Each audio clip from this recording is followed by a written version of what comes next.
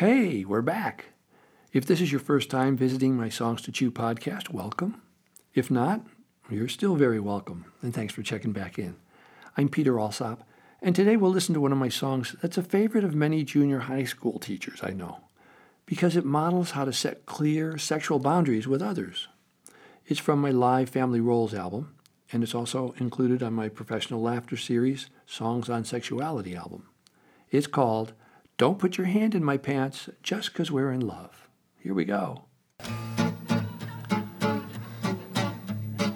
It's a sing-along. You can just join in on the chorus after you get the hang of it. It goes, don't put your hand in my pants just 'cause we're in love. Don't put your hand in my pants. I just wanna be hugged. Please hold my hand when we kiss.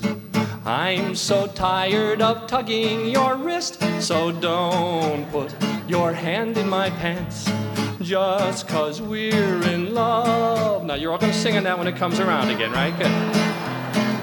The night is full of stars.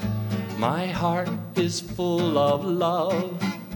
But romance starts to fade when you grab and grope and tug, like Boy Scouts on parade, like the Army marching band. Your fingers think they're crusaders heading for the Holy Land. So don't put your hand in my pants, good, just 'cause we're in love, ah yes. Don't put your hand in my pants, I just wanna be hugged. When I asked if you knew how I felt, I meant in my heart, not under my belt. So don't put your hand in my pants just 'cause we're in love. Good. I just want to snuggle, you just want to play. Your one hand's on my zipper, and your other hand is, hey! I say no, but you won't stop. You feel in love, you say. Well, I feel that you're not listening, so feel your own, okay? And don't put your hand in my pants just 'cause we're in love. If you got icy fingers, buy yourself a glove. As you gaze deeply into my eyes, your fingers keep creeping up on my thighs. So don't put your hand in my pants just 'cause we're in love. Bells are ringing, birds are singing, it must be spring, you're after my thing. So don't put your hand in my pants just 'cause we're in love.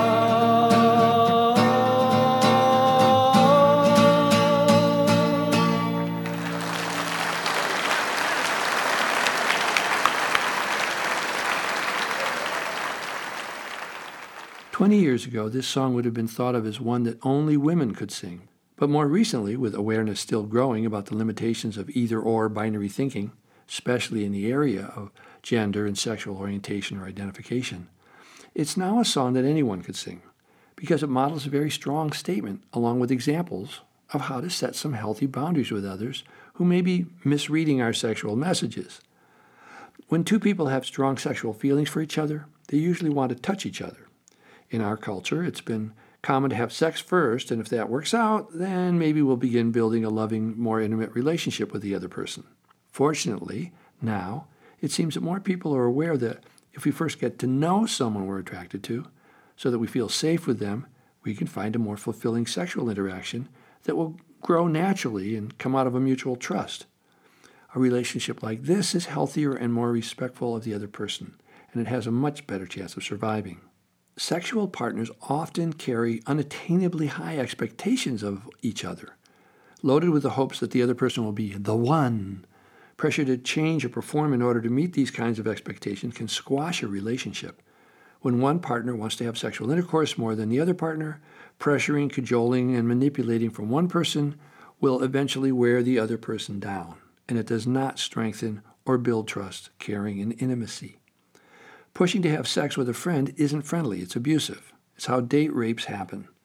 Many times the abuse takes the form of teasing. One partner says no, but the other partner keeps stroking their hair or touching their arm or neck with the hopes of arousing them, making sexual comments about being lonely or feeling unloved or constantly bringing up sexual themes or casually pointing out sexy people is still being pushy and manipulative.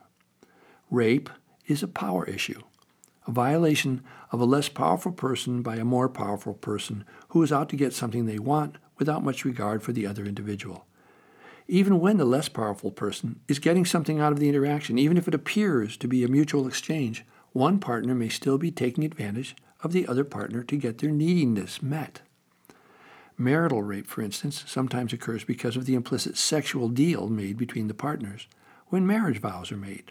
One partner feels more needy than the other, and so they assume they have a right to have sex, regardless of how their partner feels about it at the moment. Just because two adults love each other, it does not mean the relationship is ready to be sexual. And I personally don't believe that we have to be married to be sexual with each other. But at the very least, it's wiser and safer for us to require that our sexual partner is a caring person, eh? It's actually very sobering to realize that 50% of all marriages end in divorce. And, of course, the other 50% end up in death. Sorry, I couldn't help passing on that old joke. Ellen and I have been together for 46 years now, and we've even been married for 18 of them. Many of us humans struggle with how to have a caring, intimate relationship with our partners. It's true, but it's a good struggle. And hopefully we learn how to make less and less mistakes and collect more and more tools for how to love someone else. It just makes good sense to take some extra time before leaping into bed with someone we don't know very well. There's a difference between having sexual needs and being sexually needy. As with any addiction, if you are needy, no matter how much you get or have access to the addicting substance or behavior, it is never enough. If it's a simple need, simple needs can be met. Please scratch my back. No, a little lower to the right. Perfect. Thanks. If the energy spent by ourselves and our partners in trying to have or not have sex feels out of balance, we may be acting out of sexual neediness, and we might want to seek some professional help. Some of us feel afraid that if we're affectionate or snuggle with our mates, we might turn them on and then be accused of being a tease or of leading them on to have sexual intercourse, when in fact sometimes all we want is some simple, non-sexual physical closeness or touching. I know that we could go on about this for hours, but that's it for today. Thanks for stopping by, and please feel free to support my work by purchasing my Songs on Sex and Sexuality album for more on these topics. It's available on my peteralsop.com website as a download or CD along with any of my other albums. Or you could just find some of my other songs on these topics by searching titles of my past podcasts. And then they're all free. I'm Peter Alsop. I'll be back next week with another song to chew. Bye for now.